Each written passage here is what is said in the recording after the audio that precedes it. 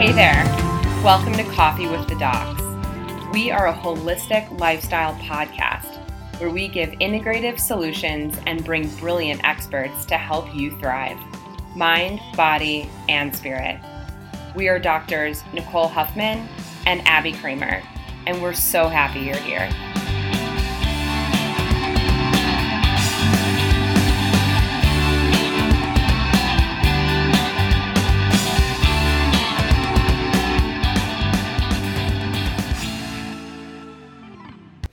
Hello everyone, welcome back to Coffee with the Docs. We are really excited for today's episode. It's our third episode with our dear friend, Dr. Brad Campbell, and I got to chat with him.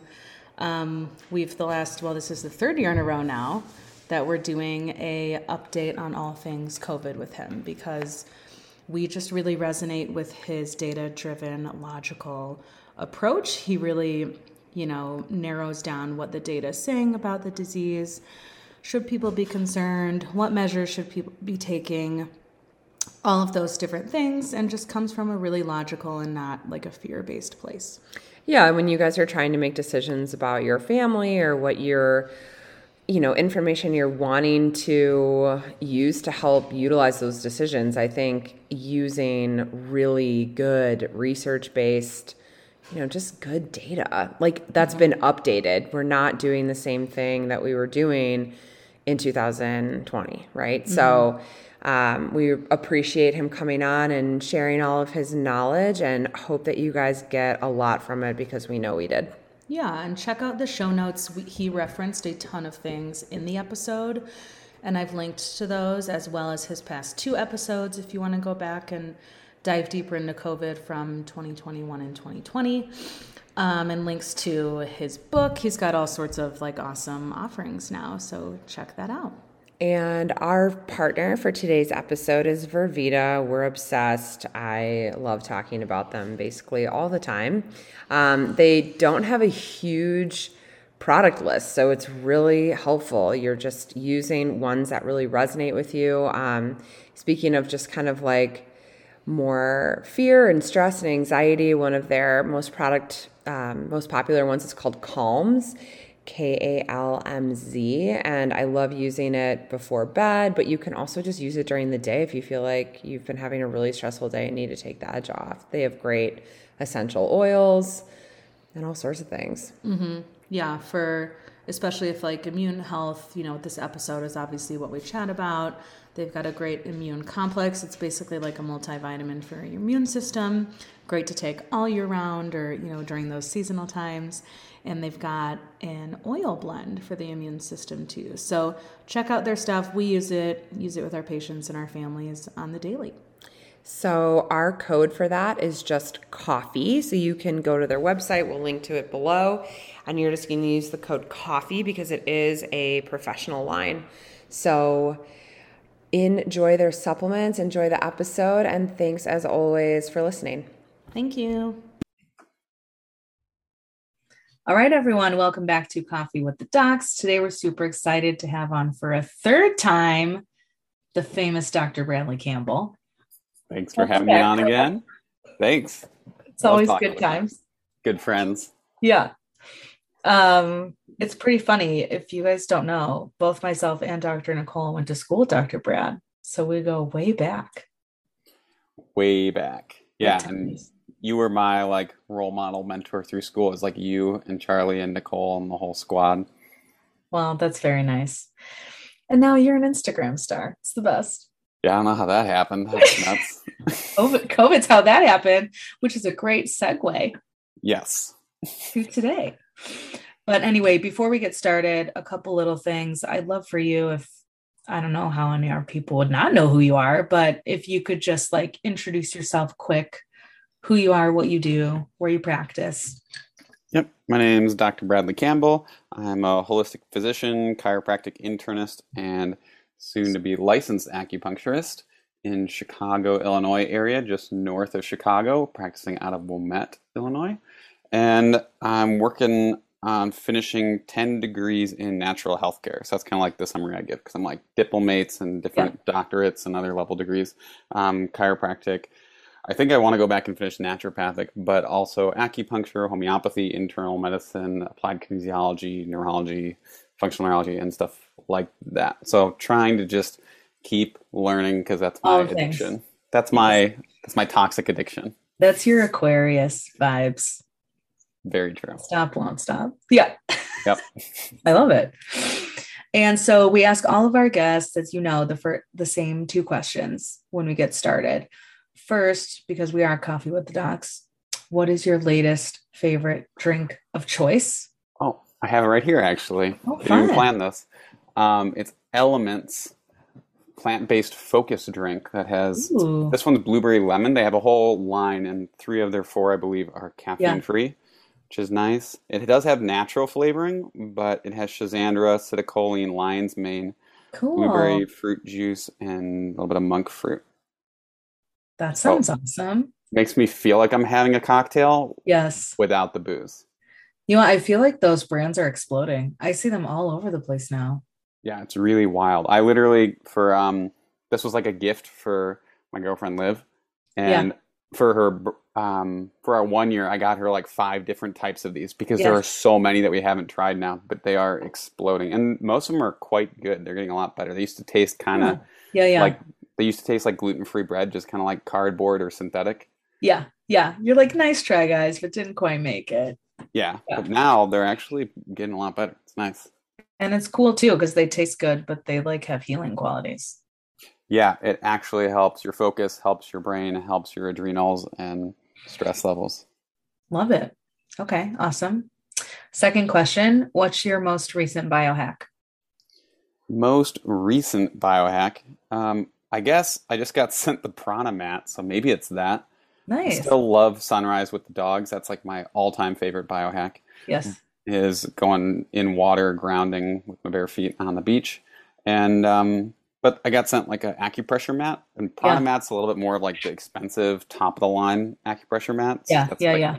If it's not on sale, it's a couple $100. Yeah. And you can get ones for under 100, but it's been useful. Like I found it's kind of more grounding. It helps sort of deepen meditation or like thought states or creative states. So it's been nice to sort of like sit on while I do my morning routine.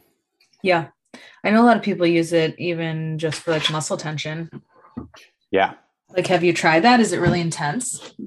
I don't notice muscle tension if I do have it. So I haven't really noticed it for specifically muscle tension, but I do notice a sense of general overall calm, ease, relaxedness, well-being, looseness after using it. So definitely beneficial for that. I just personally don't have that issue. I notice it's definitely more grounding and seems to kind of up your parasympathetics in a similar way to acupuncture, but you don't have to have, it's definitely not as painful. It's maybe like 20% as uncomfortable as acupuncture, but similarly, like once the needle goes in, it's pretty good. Same with the acupressure mat, once you're laying on it for after a minute, it basically melts away and you forget it's there. Right.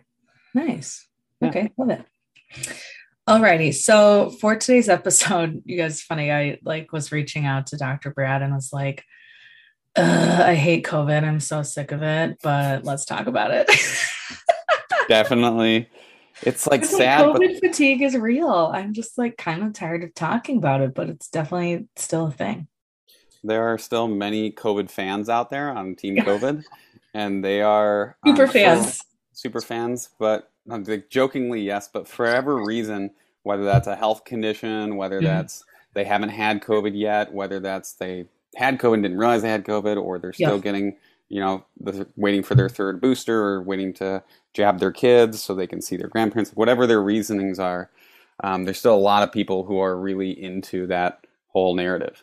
Yeah, totally. And if you guys aren't familiar with Dr. Brad's work and like his online presence, you really exploded like a lot due to COVID and just your logical data-driven approach. And that's why, we started having you on very early on in the pandemic, over a couple of years ago, just to break down, what do we know? What does the data actually say? What is your real risk? What is really effective measures you can be taking and what like doesn't make sense? So here we are. Still talking about informed consent because doctors aren't giving 3.0. Yeah. Absolutely not giving it. Yeah, I just did a post about that yesterday. Yep. So People want to yeah. know pros and cons, and that's not what they're getting in most medical appointments. hmm Well, let alone, especially, we'll talk more about this with, the injections people are getting. You're not even seeing a doctor. Most people are going to, a CVS, and it's a pharmacist. And, there's like no information given to you, which is really kind of crazy when you think about it. Yep. Unfortunately, that's probably the way medicine is going for quite some time because we Mhm. have like over a 20,000 doctor shortage and it's about to be 50,000. So for most of these like well checks for kids or whatever, my guess is they're going to start putting that out to like dentists, physician assistants, Walgreens, all the things pretty soon. There's already some states Yeah. pushing for legislation for that. Crazy. Yeah. So if you haven't, find yourself a good primary care private practice doc and Yep. pediatrician, because you're right. What if they all fill up and stop taking new patients? Right. It's really That's what I hard to did. find one. Yeah. Yeah. Most of them are Holistic doing that. people for sure. Totally. Yeah. All right. So I feel like let's start out just talking about the disease process of COVID in general. Like what's happening now? I mean, I know both you and I in practice are seeing people. Of course, people are still getting COVID, right? Like it's not that it's gone. Um, but what are you seeing? And also, what is the data seeing? Like, how severe is the disease process now? What are the risks for hospitalization or even death and long haulers and all that? So it basically seems like everything is getting better slowly over time, which is hmm kind of what we would expect. It does unfortunately seem like people who even recently have had a natural infection, or can we say the V word, like a juice, getting boosted, I think so, getting but jabbed? I who don't know. knows? Well, people getting the shot, those people are still able to catch it as well, which was sort of one of the things that was unfortunate because the research never really showed that the shots were meant to stop you from catching it. They were Yep. tested and analyzed, and the data was all about reducing deaths and reducing symptoms and hospitalizations. hmm And so now it's very clear, even from the beginning, but now it's sort of in the general public lexicon. Most people know that you can get 1, 2, 3, 4 shots and still catch the germ, Right. C19, COVID. I Right. guess we'll say COVID. You can Right. catch COVID. So that's pretty clear, but it does seem like overall severity is going down, and that's most likely because with or without a shot, people have some degree of natural immunity, and the shot doesn't seem to fully wipe out natural immunity, which is great. That's really good news. Right. But it does seem to imbalance natural immunity because it's one specific antibody versus the broad spectrum antibody protection that you have against the whole virus. You're getting just the spike protein Right. protection from the shot. But yeah, I'm seeing a lot of people who are catching COVID and they're getting it in February, March, April, and they're getting it again in June already because it seems like there's a new mutation or some new strain that's basically making a lot of people who had natural or synthetic immunity able to still catch it again. Right. Yeah, it does seem as time has gone on. I feel like initially most people were good for the better part of the year. Yep. Now it seems like it's more like seasonally, even you can get it. Yep. It's almost mutating into like a flu or common cold type Yeah. thing for most people. But I will still say there's a decent amount of people who are still getting a little bit of the long haulers or just more run down than a typical cold or flu. Like it's lasting a little bit longer. The fevers Yeah. last a little bit longer. It seems like almost like a double cold or flu for most people. And then a certain subset of people will have more fatigue, almost like cold flu meets mono. Right. Yeah, totally. And what about kids at this point? I still see them doing pretty well. Like Yeah. I've had 0 kids ever that have even like complained about having COVID. Like they get COVID and they think it's a cold or flu. They're not more upset than they would be if they had a Yep. cold or flu. Yep. We've treated hundreds of them and they're doing just fine. I mean, Yep. more still to date, more because COVID got worse in terms of like numbers in 2021 than it was in 2020. So after they released the shots, maybe because everyone was more relaxed or for whatever reason, Right. there have been more cases and more deaths in the year Sure. after they released the shots, which is kind of ironic. But and a Well, and I bummer. think like you're saying, so many people now, first of all, like kids are in school back in all their activities, people are traveling. Like, if you're doing more, you're going to be around more germs. So I think that added fuel to the fire, and people aren't realizing, like, oh, I'm living normal life again, not like Right. in my And house, never leaving. I know it's kind of remarkable that we've kept a lot of kids in their homes and a lot of kids away from school, and they've been more stressed out. They haven't been able to see half of their friends' faces. They're having more mental health issues. They're having speech delay issues. There's a lot of issues for kids as far as like the response to the pandemic and what the toll it's taken on their health. But there's less kids dying than there was before the pandemic. Like, there are more kids dying of the flu than of COVID. So as far as like children's risk, they're at such a low risk. Mm-hmm. From a data standpoint, it makes very little relative or absolute risk reduction sense to give kids a shot for something that they can still Right. catch anyways and that is not dangerous for them. Right. It's like giving you a Totally. shot for warts. Like, warts aren't Right. going to kill you. It's a little uncomfortable and you might give it to someone else, but for the most part, you're going to be just fine. Totally. Especially when we have zero long-term data. Well, yeah, and the data we do have now, just recently, like in the last week or two, shows that at least for men at giving sperm to sperm banks, they're getting a 20% reduction that lasts at least for 5 months in their sperm count and reduction motility as well. So we have no idea what impact this is having, but the impact we do know from data from mice in Japan, for years, a year or two ago, was basically showing that the polyethylene glycol, or some of the ingredients in the shots, lodges in ovaries, uterus, testicles, bone marrow, spleen.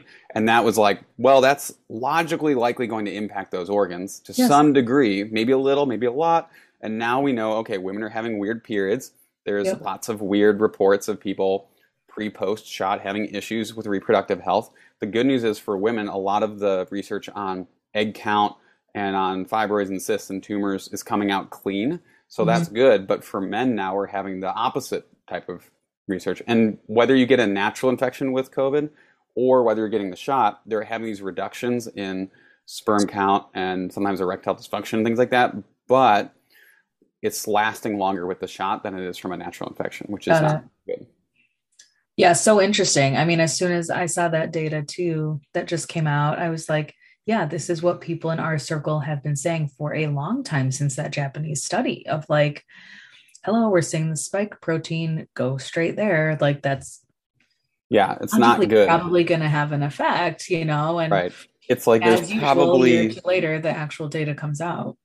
Right. I mean, it's true of most pharmaceutical products. People don't realize that a third of pharmaceutical products get pulled off the market. And all of the top 10 pharmaceutical products have been pulled off the market at some point for quality control issues. And so a lot of the issue is not necessarily that the entire product is super evil, but there's batches of product that have quality control issues because they're trying to pump them out super fast at warp speed. So there have batches that have been recalled where certain towns have had extreme reactions to shots and other towns are doing fairly well, where there's metal contaminants in shots. There's all sorts of issues that we don't even realize what's in there because there's not money in studying it. They're just saying, uh-oh, this whole town is reacting. Let's just pull it off the market. And most medications have had carcinogens put in them at some point, or that because they're usually produced in China or in other countries where the quality control is not as high. So pharmaceutical products are known, and the companies know that they're going to have damage control, but they realize that they can make so much more money on profit than what it's going to end up costing them later, that they end up releasing products that they know are harmful. And they've been sued in court and lost multiple times. But like they don't even care. That's pennies to them. Right, exactly. They know they're going to get sued and are prepared for that, and it's whatever. Right, they're kind of like, all right, that's a 10% loss, but we want the 90% gain, so we're just going to keep going. And the problem is I was talking to someone who actually is a business consultant for these big pharma companies, and so she's helping the top executives of some of the billion, even trillion-dollar industries that are global-wide, like World Economic Forum type things, like manage these companies. And so she's working with these leaders. And they don't mean well. They're like very nice, very good people.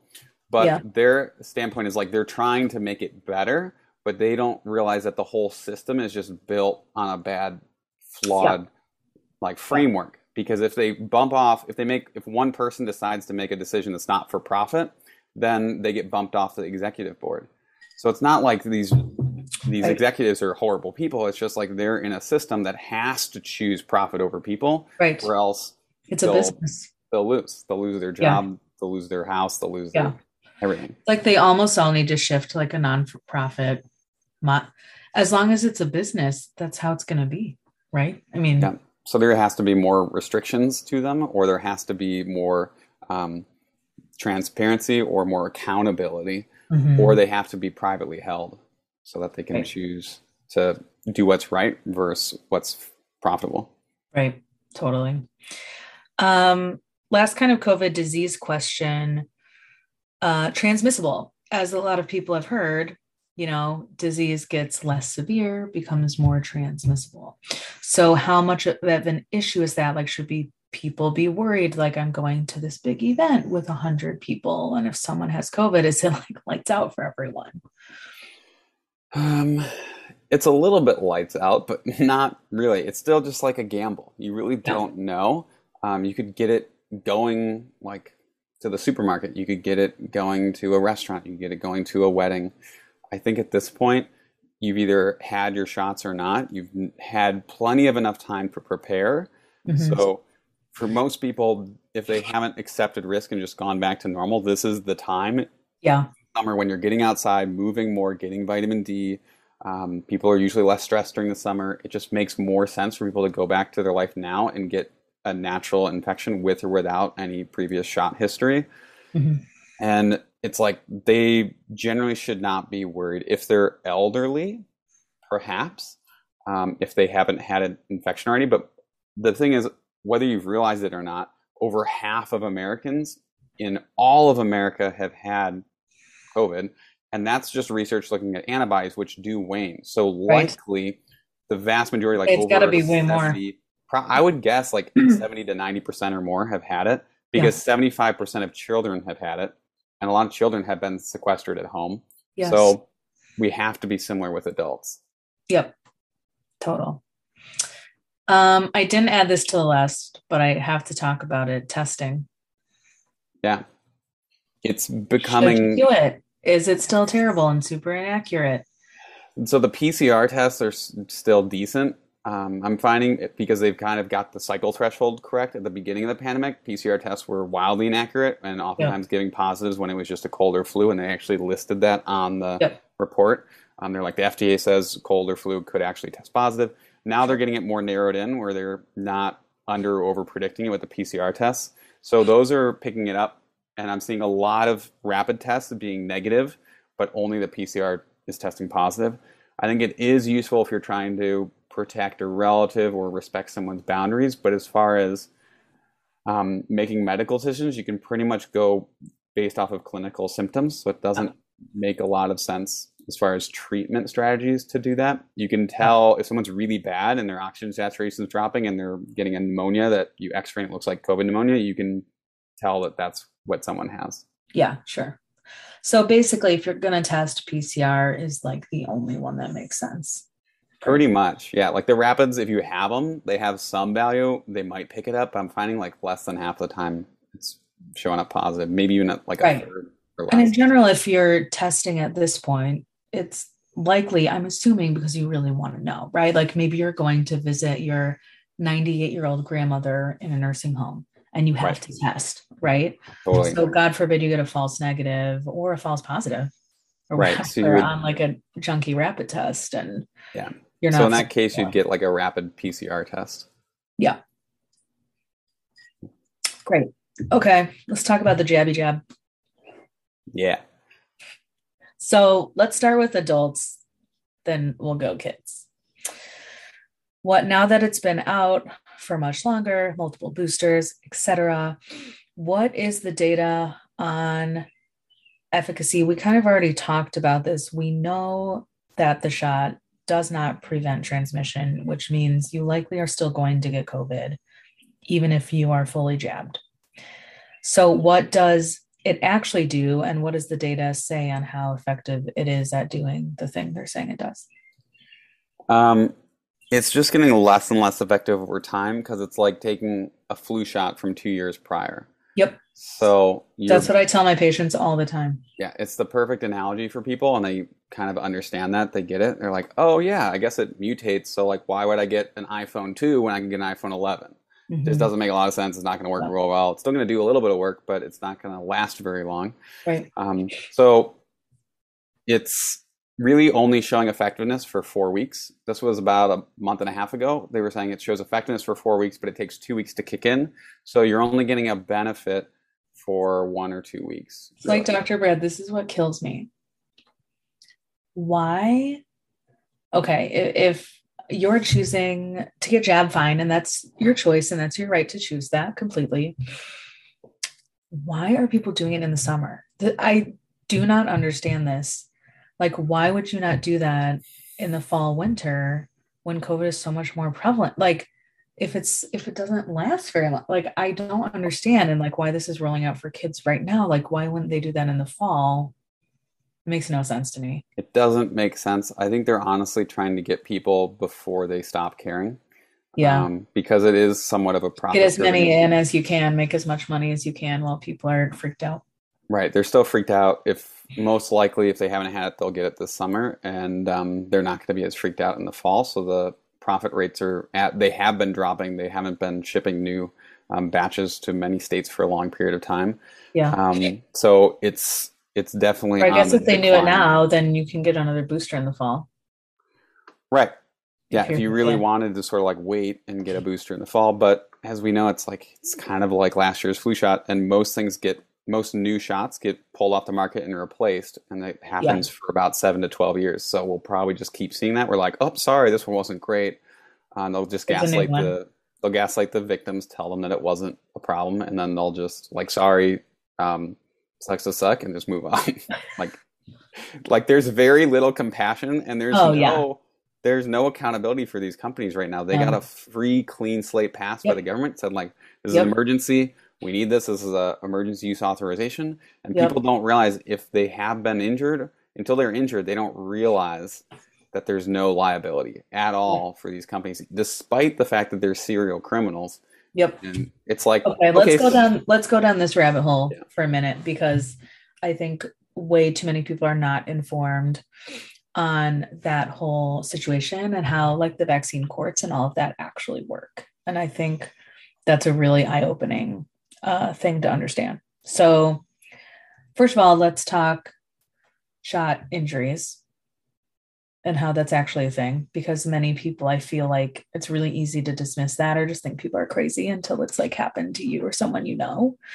Totally. So what is a vaccine injury? What does that look like? How often is that happening to people?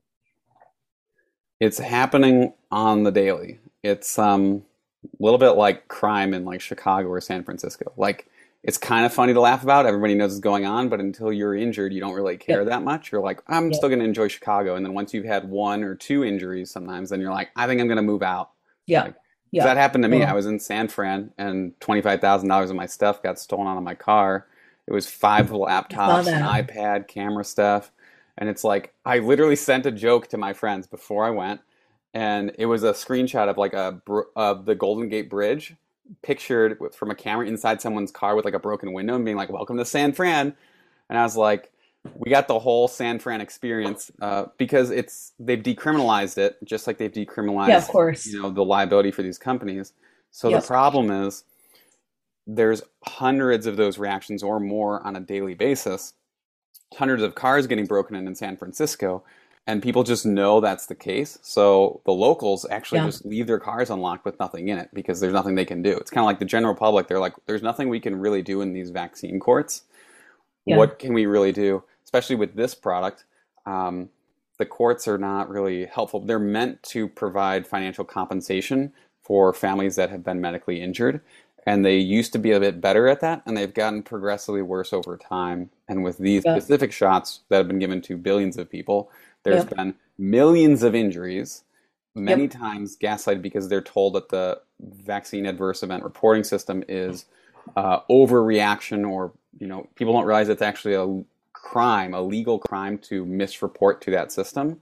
So doctors often won't report. Doctors and nurses are incentivized not to report to those systems, but Many of patients them will refuse to.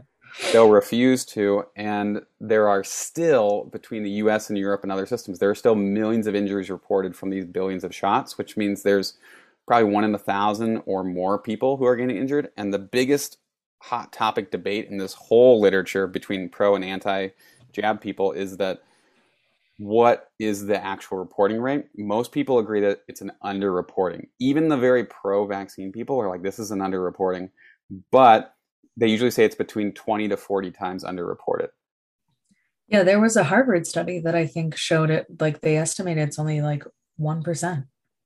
Yeah, 100 times. That's probably like back in the day. Now with COVID, I would guess it would be like 10 to 20. Before COVID and or during COVID, they were saying might be like 30 to 40. We're kind of like the average. But yeah, I think, for like a measles shot or a chickenpox shot, like people just, like they don't know. They're not educated to report it, and doctors aren't reporting it. So it's like, why would you bother? Well, and there was a recent, you probably saw the study, British Medical Journal. This is like a legit study. This isn't just wacko people writing a blog. They like reanalyzed all the trials, and this was with Moderna, well, and a little bit of Pfizer, but they said for every 6.4 people Moderna kept out of the hospital for COVID, it inflicted 15.1 serious adverse events. Yikes. For every 2.3 people Pfizer kept out of the hospital, it inflicted 10.1 serious adverse events. I mean, it makes sense if you're saying like 1 in 1,000, then you multiply that by 20 to 100. It's like what people don't understand, right? So it's like 1 in 100, maybe 1 in 10 people are having a bad reaction. Probably not 1 in 10, but maybe 1 in 100 to 1 in 1,000 people are having a pretty negative reaction. And that's reported, right? Yep. And so what happens when these people get injured, and have like long-term negative effects from jabs? And by the way, all of this was happening long before COVID with regular jabs, and especially childhood jabs. They go to their doctor. They say, I had this horrible reaction, blah, blah, blah. I haven't felt the same since, whatever. 90% of the time, their doctor says, no, that's totally normal. You'll be fine. It'll go away, blah, blah, blah. Maybe you can convince them to report it to VAERS, the adverse event reporting system. If that happens, because vaccine manufacturers do not have liability, you cannot sue them directly. You have to go to the special vaccine courts, which is run by the government, which, as you can imagine, like anything run by the government, is a dumpster fire. So for a lot of people, like it takes them like 10 years to even get paid out. Wow. And it's like, I mean, you're going to spend as much money in legal fees. So most people just choose not to even pursue it to get the compensation they need. But there's been people that have been like injured for life and need all these extra therapies. And it's just a horrific situation. And they created this loophole in 1986 with the Vaccine Act, right? Right. And so it's like, basically there's barely any recourse for these companies, which is why you're saying, so they just go and make products really fast without the proper study and data because they can get away with it. And I feel like one of the worst parts is that when people are having reactions, their doctors tell them that's what's supposed to happen. Yep. That means it's working. It means it's working. And that's partially true because they're trying to create an immune inflammatory response. And every vaccine is trying to create an immune inflammatory response. The problem with this one is they're putting the worst, most damaging part of the virus, the spike protein, into the shot and making your either directly into the shot with like Novavax, or which is newer, or the mRNA and Johnson & Johnson. They're basically making your body make the spike protein, and they thought it would make it for 1 to 2 weeks. They're now reasoning it makes it for at least a few months, likely longer. It does decrease in production over time, but you're putting the most damaging part of the virus into the body intentionally. Right. To protect yourself, but also that's going to create some problems and some more inflammation and immune system issues than we're used to seeing. So we're seeing a lot of very strange reactions that we've never seen with conventional vaccines. So it's really tough. And when people are they're pseudo gaslighted because they're told that, that's normal, it means it's working. And it's just like they're intentionally being both protected and damaged at the same time, which is why a lot of times I talk about it like an abusive relationship. It's a toxic relationship where you have this amazing boyfriend or girlfriend who's super loving and like they love bomb you, or they just give you all this love and stuff and affection, and then they'll turn around and just like slap you in the face and be like, "Don't treat me like that." And you're like, "It means it's working." Like, right. Maybe you separate for a bit. You come back 3 months later. Right. Have a little fun. Realize it's terrible. Yeah. You get a shot. You have a bad reaction, but you'll probably come back next year because you'll be scared of being alone and afraid and dead without me. That's a great analogy. Yeah. So what's the data say, like regular shot, like 2-dose, that efficacy versus the booster? Because I've heard some people say that like they're like, well, I already started, I might as well do the booster, like you need to finish it. You definitely don't need to finish it. No. Yeah. If anything, the booster makes people worse, in my personal opinion. It might give you a week or two of benefit, like we talked about.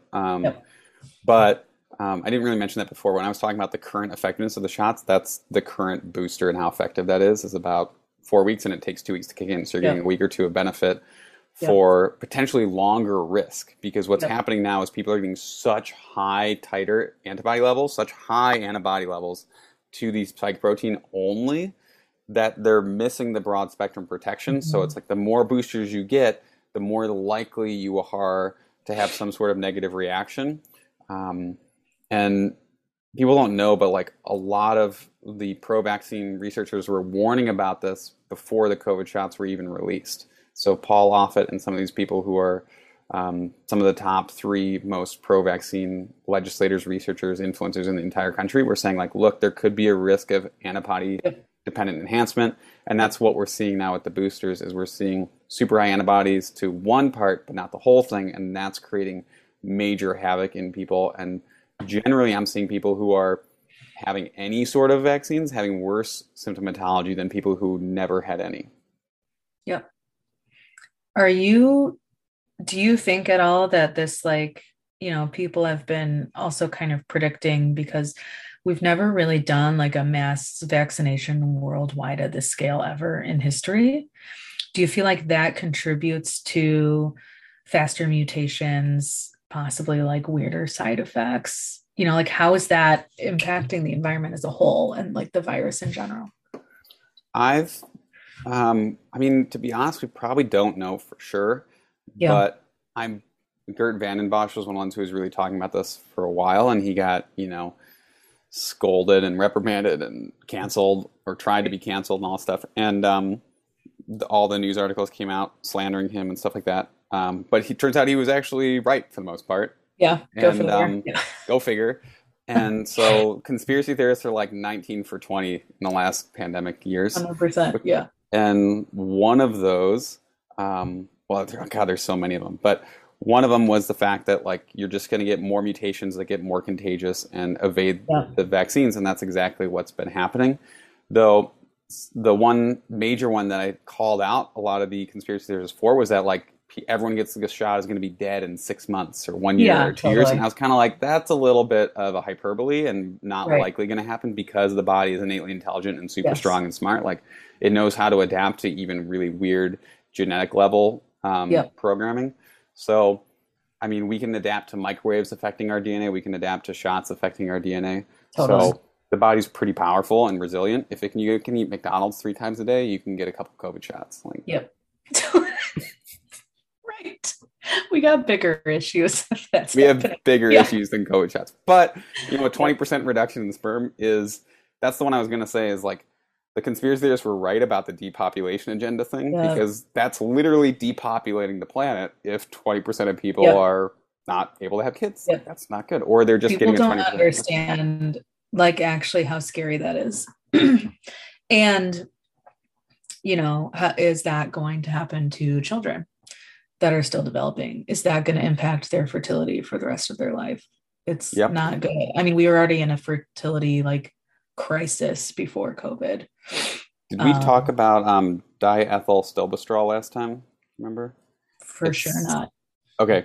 It's super important for people to realize, but there was a synthetic estrogen design as a pharmaceutical designed for infertility back in the 60s and 70s that was given to millions of women, and it helped them a lot. They were able to get pregnant. The problem was their children and or their grandchildren were infertile. Yep. And it took, once they realized this was happening, it took over 17 years from like when it launched to when it was pulled off the market to be pulled off the market. So people don't realize, even though they know that there's problems, they will not pull it off the market until they're forced to via the courts or via lack of profit. So we're seeing major red flags of like, hey, this product is potentially causing infertility to some small or large degree, and we should probably talk about it and maybe warn parents about this. And we literally might not know for 1 or 2 generations, right? Exactly. Maybe this generation, the adults or the children are okay. Like they're, like you said, maybe there's a small percentage of people that have issues, but maybe it comes out in the subsequent generation. How long before we know that? Right. We're already seeing a 60% reduction in sperm in the last couple decades, and like another 20% is not going to help. No, not great. I know. It's like my favorite like meme you ever did was the guy, like the cowboy dancing. Yes, I was going to repost that with the new study. Can you please repost that? That's my favorite one. Okay. You guys will know. Follow Dr. Brad. You'll see it. Okay. Let's talk about, because this is very interesting and a recent thing we're seeing, all of these young, supposedly healthy athletes are having tons of issues and or dying. I mean, in the past like week or two, I think I've seen 5 or 6 like past NBA players, soccer players. There's a swimmer that just like during the middle of a race went unconscious. What is the deal with that? These should be like the healthiest people in the world. It's probably some toxic protein powder. No, kidding. They're probably just shooting up some drugs. They're probably like doing steroids. It's nothing major. Protein powder laced with lead and arsenic. I mean, there has been a quadrupling of sudden deaths in athletes from before the shots were released to now. That honestly could be partially due to COVID infections, but it's not likely. Because most athletes can handle COVID pretty well. And because we know the spike protein is, getting produced for months. And when you have a natural infection, it's only probably for like a week or 2. That's already 8 to who knows how many times more damaging as far as like how long the spike protein is replicating inside of your system. So it's sort of like what happened with Justin Bieber and his girlfriend. Like his girlfriend had like health is complicated. She had a clot on a long flight, and that tends to happen on long flights, but not to young people. Yep. And she was also on birth control, which causes clots. She was also like had the shot. She also had COVID kind of recently. So she was like the perfect storm. So a lot of these athletes are probably the perfect storm of like overtraining. They're taxed. Their hearts are enlarged. They're already pushing themselves too hard. They might not have a healthy lifestyle. They're getting natural infections. They're getting shots. And that's just like the last straw that broke the camel's back. Right. And is this mostly from like myocarditis, like heart type issues?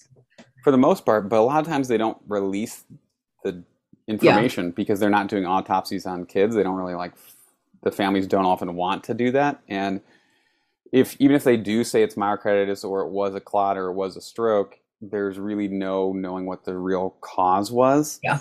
Right. Because it is multifactorial. Totally. It's never just one thing. Yeah. Okay.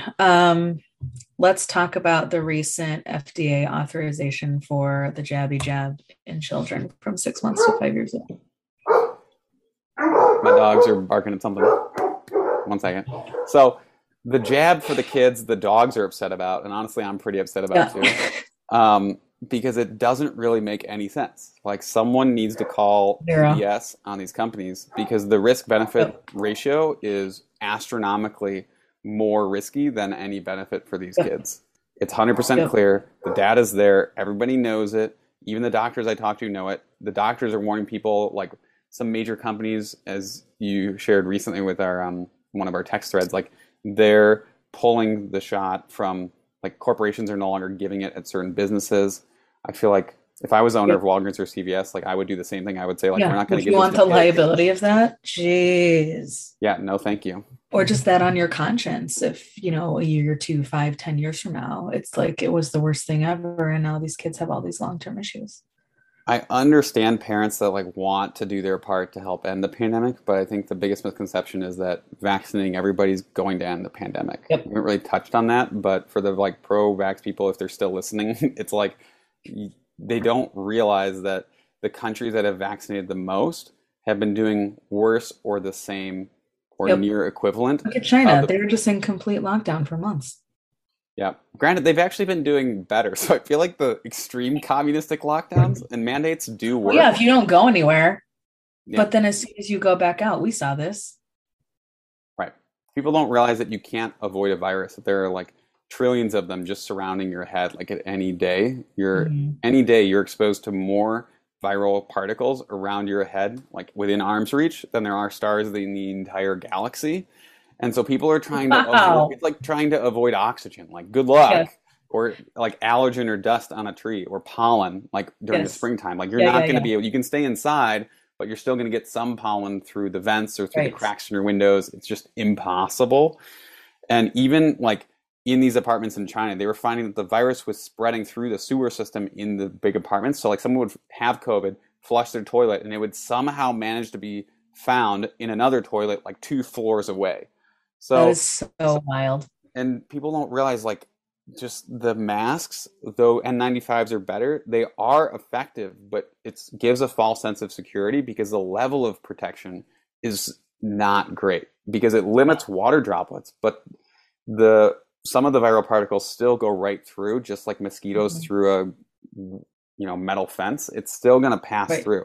People will have Right. a mask on and smoke and blow the mat like blow out, and you can see smoke going through the mask. You can see it going above and Yep. below. It's mostly aerosolized, so we know it's not really water droplet spread. It's mostly spread like dust or like pollen, where Right. it's aerosolized, where you can't see it and it's not spitting on someone. It's just you're in a room where it's floating around like dust. And so the Yep. best thing you could do is not wear a mask, or if no one ever wore a mask, I've been saying this in the beginning, if nobody wore masks, the people who truly needed to be protected would have been protected because they would have actually stayed out of the room or Yep. actually stayed 10, 20 feet away from people or Yep. been outdoors. So they would have been much more protected because they're given this false sense of security. Now, there are times where masks have protected people. Like I have one patient who was a grandma where like, well, it wasn't the patient, but it was like a family member of a patient. And the grandma passed away because like the grandma was wearing a mask and she was talking to someone who had COVID who wasn't wearing a mask for a long period of time. And potentially, if the other person had worn a mask or an N95 or something like that, or triple masked, potentially that might have led her to not catch COVID and pass away.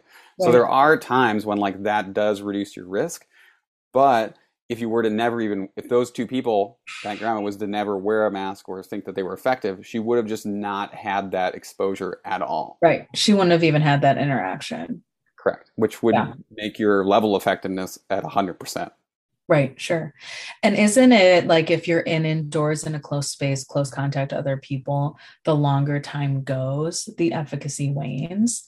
Like, Exactly. okay, if you're in a store for 10 minutes, fine. But if you're like at a relative's house for dinner and game night and you're there for 3 hours, your mask probably isn't doing a whole lot. Correct. Yeah. At that point, it's mostly a placebo, which Yeah. is still very effective. Yeah. People don't always want to admit to themselves the power of their own minds. But if I tell people, if it's like the research says 15 to 30 minutes, if you're with someone indoors for more than 30 minutes, it's not going to really help too much. But over an hour, for sure, you might as well just not wear it. Like you might as well Yeah. just say, like, I'm going to accept this risk and move forward. Right. For sure. Now, back to the jab for children.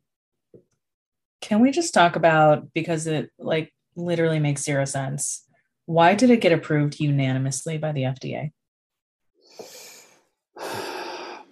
I mean, Like, how I is it haven't, that not one person had like questions or like hesitation? I believe people did have questions, but I mean, I didn't dive too deeply in it because it's too depressing to really like research for me personally. Yeah. But because when you look at the sperm count or when you really grapple with the understanding of what this could be doing to kids and their reproductive systems or just their overall health or their cardiovascular systems or injecting them with things that are known carcinogens, the polyethylene glycol, wink, wink, like we have to realize that this is not good for them.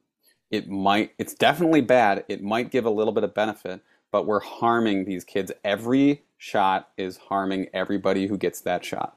Just like every viral infection harms somebody a little bit, every shot harms somebody too.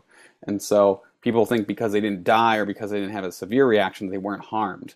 But every medication, every synthetic vitamin, every like toxin affects you a little bit. So we have to realize like we're approving something that's still has harming side kids. effects, right? And I don't know why people, like, for some reason this has gotten like an excuse. I feel like a lot of people understand that with pharmaceutical drugs, right? Like you're weighing the risk benefit of taking medication to keep your blood pressure lower. But most people understand there's also some side effects from this medicine, right? There's like negatives, but the positives outweigh the negative. I feel like for some reason that conversation has disappeared with the shots, and especially the shots for kids, which is just so weird to me. I think it's just the cognitive distance is way too big. As far as like answering the question with the FDA, I think the FDA and CDC and NIH, they've all been known to be financially having ties to these organizations. Like Ron Paul, I think, was one of the Pauls was interviewing Fauci again recently and asking like, what are your financial ties to some of these pharmaceutical organizations? He's like, I'm not going to answer that because he has ties. And so we have to start to realize like we've been lied to so many times since the beginning about natural health, about exercise not being important, about comorbidities not being important, about need to get outside, get sunlight. We even are still lied to on a regular basis by doctors because they truly don't know that they're lying, which is unfortunate. You're the perfect example. You've posted only legit information and had your account deleted and had all these issues. Right. Like, why is that? Right. I was like, here's our pre-post COVID vaccine blood research, and this is what we're seeing. That was your downfall. That was the first account deletion. And the second one was about how viruses can actually be not just deadly, but good for people. And that was the second account deletion.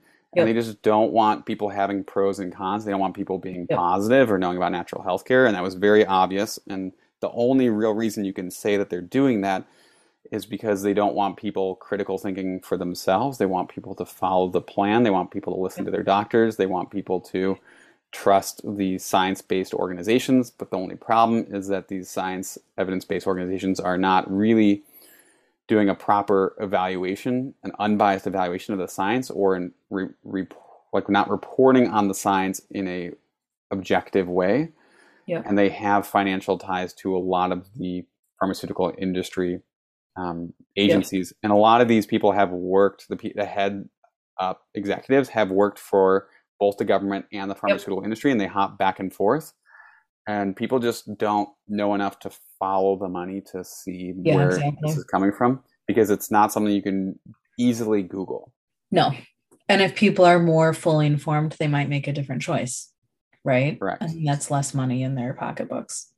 Right. And you see a little bit of like, they know that that's happening, and that the internet, for all of its downsides, is bringing people truth, because you can delete my account, but they've even stopped deleting accounts because I had the Barbara Streisand effect. Like every time I grew back big, so every time they deleted it, the account just like doubled.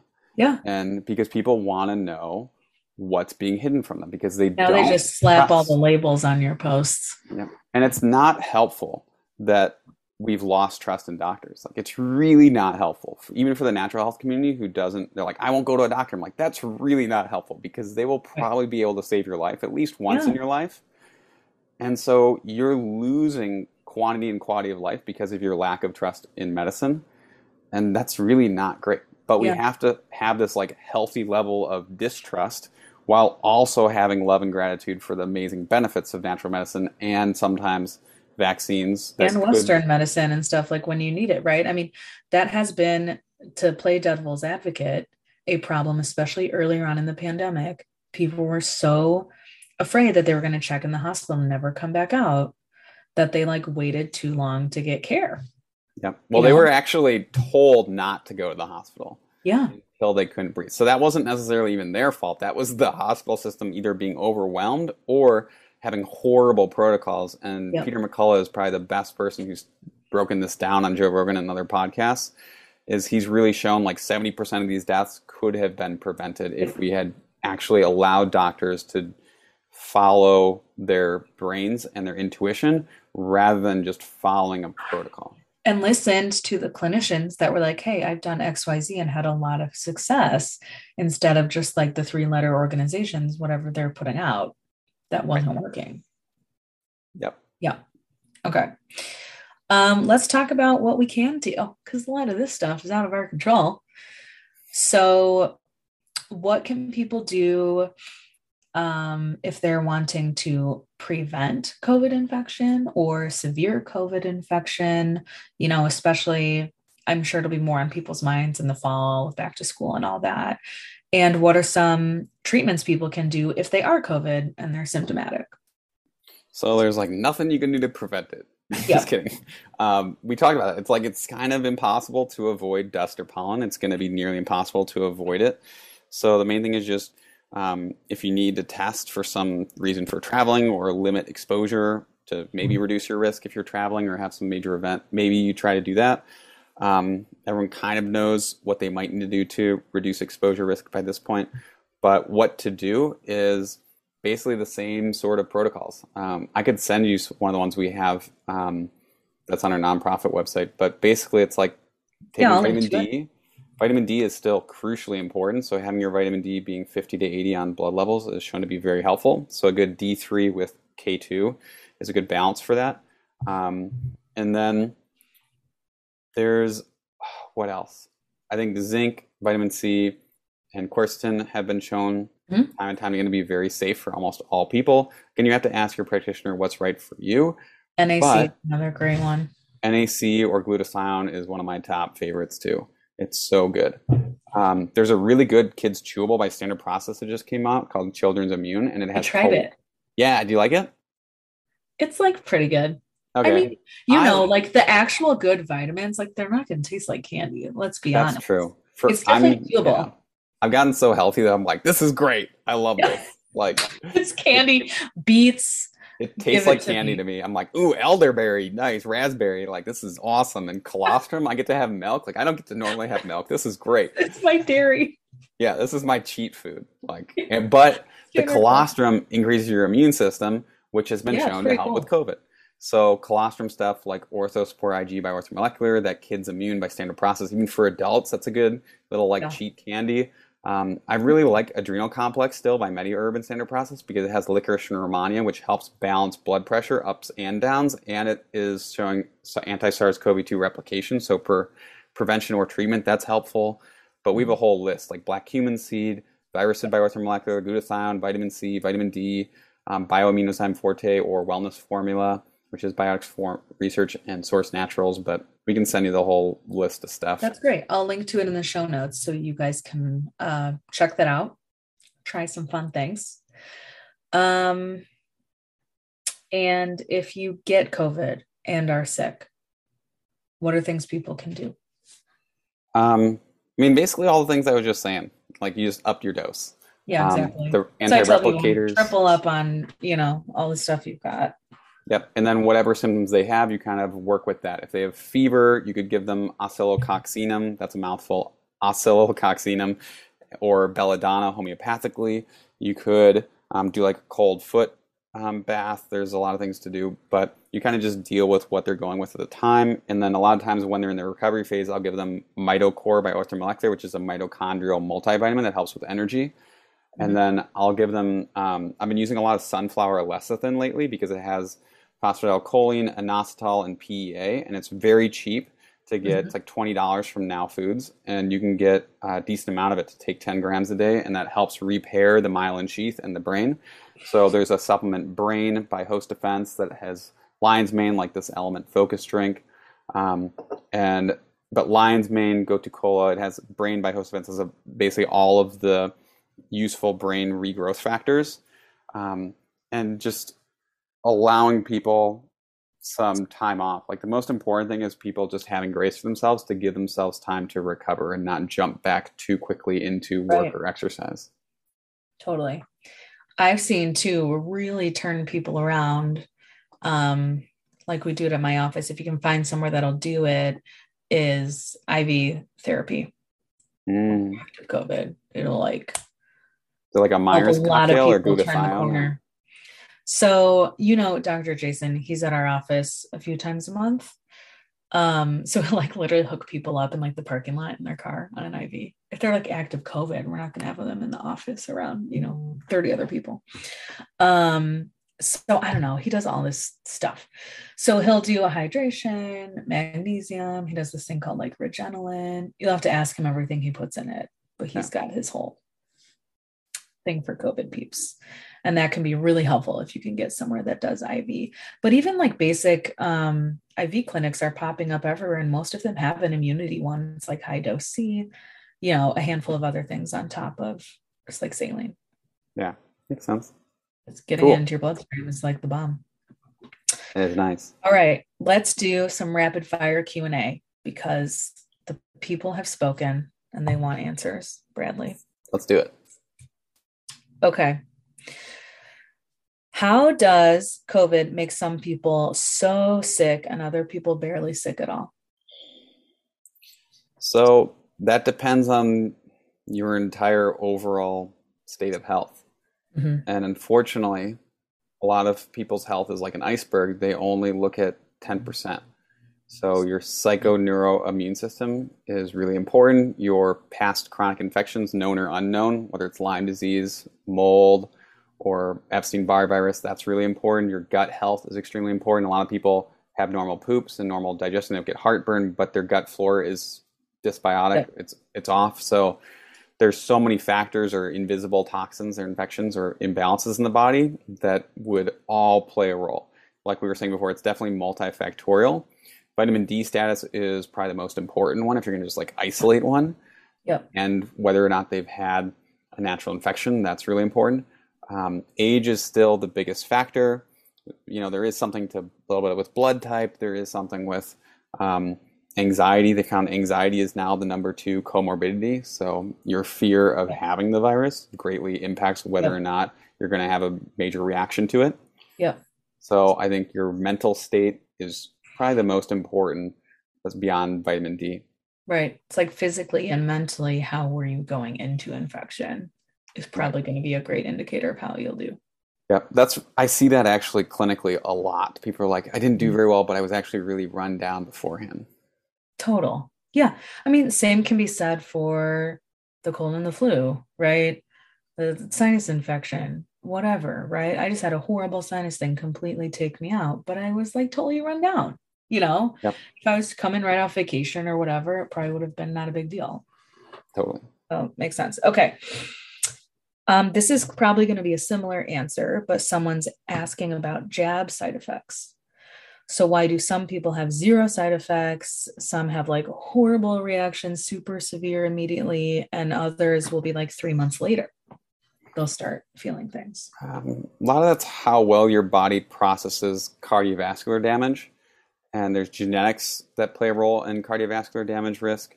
But your overall homocysteine and high sensitivity C-reactive protein and other plaque markers and heart pumping stress and high or low blood pressure, that all can play a role. But how well your body deals with the spike protein and the inflammation from it is really important. The other thing is if someone has high antibody levels, they're much more likely to have reactions to the shot. So if someone has a recent natural infection or still has really high level antibodies from their previous vaccines to COVID, then one more is just going to be much more likely to cause reaction. They found like people who had a natural infection that got a vaccine were 3 times more likely to have a negative reaction. So probably that's the most important thing is like, do you have high antibody levels? If you do, don't get another one. Like this isn't like America concept of like more is better, bigger is better. It's like not necessarily true. I'm so glad that came up because that's really important for people to understand. Yep. Okay, another one. Ivermectin, hydroxychloroquine, are those still effective treatments being used? Like, should people still search those out if they have COVID? Which was a good question. I was like, I haven't really heard about that in a long time. I think they're still fairly effective, but like anything, it seems like everything is sort of losing some of its potency, and that could be because the vast majority of people are losing the severity of the illness. So it's hard to tell what's working or not because the severity has gone down for almost everybody. So Right. clinically, we can't really tell. Logically, they're likely still helpful, and they're best taken in the first few days of infection. Hmm. And it's like a lot of people, like you're saying, if it's less severe, just don't need treatments like that anymore. Yep. There's so many patients now, they're like, I had it, but I didn't want to take it because it's still a medicine, and I was feeling mostly okay. Yeah, for sure. If it's like a cold for you, you don't need to go like pharmaceutical. Okay. How cautious should we be around elderly grandparents at this point? Um, well, I guess the main thing is just respecting your elderly's boundaries. Hmm. So whatever their wishes are, just respecting that, trying to have some of these conversations to help ask them questions or educate them or say like, when are you going to feel comfortable seeing me in whatever capacity? Just respecting their boundaries, I think, is the most important. Like respect your elders. I think we've lost Yes. that in our culture. So that's what I would do. I would see where their state is, whether it's logical or not. I would respect whatever their belief systems are, and maybe you can have a conversation to maybe get them to meet outside or Yeah. take their mask off at 20 feet apart or whatever they're comfortable with. Um, Right. I would kind of go for that. Right. And I don't know if you've seen this, but I've found a lot of times it's the other way. It's the younger people that are like acting crazier. I feel like a lot of the older population is like, let's move on. Like, like They're totally I that saw way. that a lot with I saw that a lot with patients. They're like, my grandparents are doing whatever and traveling, and we're the ones like staying home and trying to like be responsible and not expose them, and they're doing whatever they want. Because I think with old age, you also have that wisdom of like life is risky and you Totally. want to like live life. Yeah. There's something I really want to mention too before we kind of sign off, which is, or get to the rest of the questions. That's really like for people who were that exact family you were talking about, Hmm. they're going through major stages of grief Yep. that they lost some level of their humanity or the communication they had with friends or the Hmm. bonds they've made. They couldn't physically touch people. Like there's so much loss during the pandemic. We've seen mental health not just double, not triple, but quadruple now from 11% to 44%. So we're seeing so much loss and so much suffering. And for Yep. them to realize that they were lied to or that what they did was not enough, and they were told that they could end the pandemic by vaccinating everyone they know, and they were told that they could avoid the virus, or they were told so many things that were not true, Yes. that they're going through stages of grief. But before they go through the realization of process of admitting that to themselves, generally what's happening is those people are just feeling so sad, and I'm seeing that they more just need compassion and to be held in that space before they can realize that they sort of messed up in any sort of Yeah. fashion or trusted the wrong people or were lied Yes. to intentionally or Yes. unintentionally. Yeah. I mean, totally. It's a super intense thing for like kind of your world to blow up in your face. Like, Yep. so I think you're dead on with the compassion piece. Like, people like you and I have kind of called this out from the beginning, but we've also been down this path with like the pharmaceutical industry. Just naturally, as like holistic doctors, we've kind of seen through the BS for a really long time. Right. But a And we lot have of people more are training in just immunology than most medical doctors. Like we treat right, infections, they just right, kind of like have one thing. They'd give like an antibiotic or an antiviral, and that's kind of it. Whereas like we have so many more options to help people. So right. we actually have a better sense of immunology than most And medical just kind doctors of do. like you're saying, understand the philosophy of like you can't hide from viruses. You need to keep yourself healthy and you don't have to be like afraid of getting sick. Like it's just such a different school of thought than what most people have been fed by the media and the people on TV. So it Yep. is important. I think it's easy to get frustrated, but it's like a lot of people are just kind of realizing all of this. And that's a really, really hard process Yep. to go through. I know. The best question I have for those people is just at what point will you feel comfortable returning to normal? And Mhm. how do you want to get there? Yeah. How long are you willing to keep doing this? And that's really what it is. It's like they won't admit that they've sort of like done harm to themselves or their children or Right. their population or their community, but they will sort of say like, okay, I can only take it for another month. They're like, I'm really upset. I'm done Yeah. and I'm ready to switch now. Or they're like, I think we're going to slowly switch over the next couple months, but it has to be a gradual process because the And cognitive everyone dissonance has a is too different high. point, right? where they they would have a not feel different point. safe, where they'd be ready to, Yep. return back. And it's the same thing. Like if you were to actually admit that like masks weren't as effective as you thought, and you really read the research now because you're maybe not as emotionally charged, or you're allowed to do that in your community, you'd have to say like, look, I caused my kid a speech delay, or I caused my kid their mental health to You worsen have because to I isolated actually them. accept that. You have to accept that you were doing the best you could, and that's totally okay that you were just trying your best at the time. Yep, totally. And things change and we get more information and we learn more and then we can do better. I have Yeah. that conversation with patients all the time, that are like stuck in that angry phase. And I'm like, look, we know more now.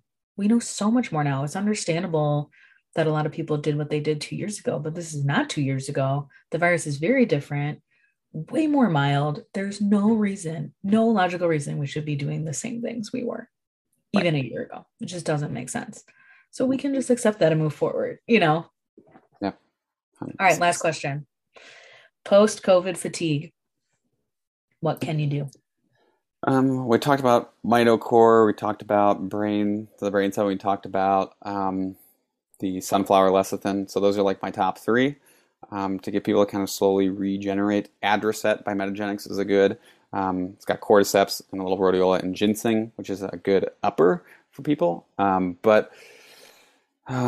you just sort of, ideally, you could see a practitioner who could do biofeedback testing to tell you what your body would do best with. So some form of muscle testing or support you can get, the better. So, but I think just resting, eating super clean, and grounding, getting sunlight or getting red light, so either like red light therapy or sunrise, sunset for your melatonin cycles can be really helpful for fatigue. And then just watch the videos that Abby and I put out about fatigue, or like read our posts, because we're constantly helping people with this and kind of troubleshooting for people. And there's videos that we have up on Instagram TV that talk about this. So just scroll through my or Abby's stuff and search, because the answers are out there. Totally. All right. To wrap up, how can people learn more from you? Let's talk about your membership, your courses, all the things. Is it open right now? Is it closed? When's it opening? We're just going to leave it open from now on for a while. We might do like, we're going to see how that goes. We might end up closing it and kind of like doing like some other memberships do, where it's just open for periods of time. But we might do like the free one is open. We're actually going to start making a free version of it where like you can trial it for free. And that's coming in the next month or two. And then next year, we're going to be offering it to people who can't afford it. But right now, it's still at a discounted rate. So right now, it's just $65 a month. They get access to 3 courses, a big Foundations of Health course, a thyroid course, and a gut dysbiosis course. They also get searchable videos. They get thousands of hours of videos that they can search. The whole library is on there, right? Yep, my whole like library of content is on there. So there's a search bar at the top, and they can search for whatever topic they want, and it'll pull that up. So it's like a huge healthcare library. There's also a social media app. There's also 20% off of our online supplement store. There's other resources on there, and there's weekly Q&As where everybody gets their questions answered. So we only have like 300-400 members right now. So far, everybody gets their questions answered every week, which is pretty awesome for the new members. We have a live event coming up I'm super excited about in July for our members with like 30-40 people downtown Chicago. I also have a book called, the membership is campbellcaremembership.com. Or they can find all these links on my Instagram, which is Dr. Campbell Cares, Dr. Campbell Cares. And we'll link to all this for you guys too in the notes. Yep. And as far as fatigue, I wrote a book on fatigue called Do I Have Adrenal Fatigue? I'm in it. Yeah. I know. It's my claim to fame. I made the book. Yeah, right. You're an influencer now too. You have tons of followers. Oh, it's so funny. Yeah, your book's great. Do I have adrenal fatigue? So if you guys are also feeling super fatigued post-COVID or post anything, it's a great reference. Down. Yep. Yeah, it really breaks it down. I have videos on Instagram, if you scroll through the Instagram TV ones, that talk about fatigue. And but this acronym of FEDUP, function excess deficiency, is critically important to fatigue, which is basically just increasing your body's function with healers, getting rid of excess problems, infections, inflammation, and toxins and bad food, and then just building up those deficiency states, which is what Chinese medicine is best at, which is taking herbs that slowly rebuild trophically to grow your adrenals. So you're really just growing your mitochondria, you're growing your muscles, you're growing your organ systems and their capability over time. Nice. Most medicine really ignores deficiency unless they're like, you have a vitamin B12 deficiency or a thyroid deficiency. So there's like a couple deficiencies they recognize, but they don't recognize system deficiencies. Yes, totally. Now, you also have a doctor finder, right? If people are like, I need to find a provider. Yep. There's one on my story highlights on Instagram. So like the main page has a doc finder, and there's a list of websites. So there's icakusa.com, there's netmindbody.com for net practitioners for emotional work. There's DABCs and acupuncturists and naturopathic docs and functional med docs, which are usually the type of doctors we will try to refer to. It's hard to find someone like you or me who's studied more than one of those things, but there are still amazing things to learn, and there's no one way to heal. So if you've tried to heal, you've tried to get better, but you just haven't yet, you either still need to be more patient, or you just need to keep putting in more good stuff than bad stuff into your body, and your body will generally heal over time. But if you don't know what's going wrong, just do more testing or do more muscle testing and figure out what's still bothering you, and just keep fixing stuff. It's like going to restaurants. If you have a bad restaurant experience, doesn't mean you stop going out to eat or you stop cooking food.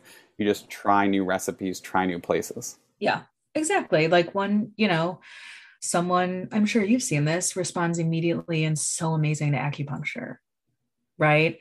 And someone else is like just getting adjusted changes their life. And someone else, it's like all emotional, right? So that's what's like life-changing when they really process those emotional patterns. So try something else too.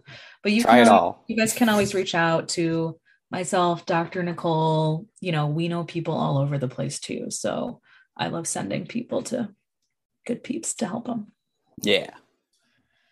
Alrighty. This has been lovely. Thanks, Dr. Brad. Thanks, Abby. That's a great recap. Totally. Too. And we'll talk soon. The statements in this podcast have not been evaluated by the FDA.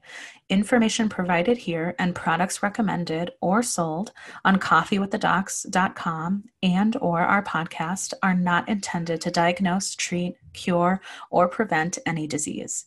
The information provided by this site and or by this podcast is not a substitute for a face-to-face consultation with your physician and should not be construed as medical advice of any sort. By using any of this information or reading it, you are accepting responsibility for your own health and health decisions and expressly release Dr. Nicole Huffman and Dr. Abby Kramer and its partners and guests from any and all liability whatsoever, including that arising from negligence.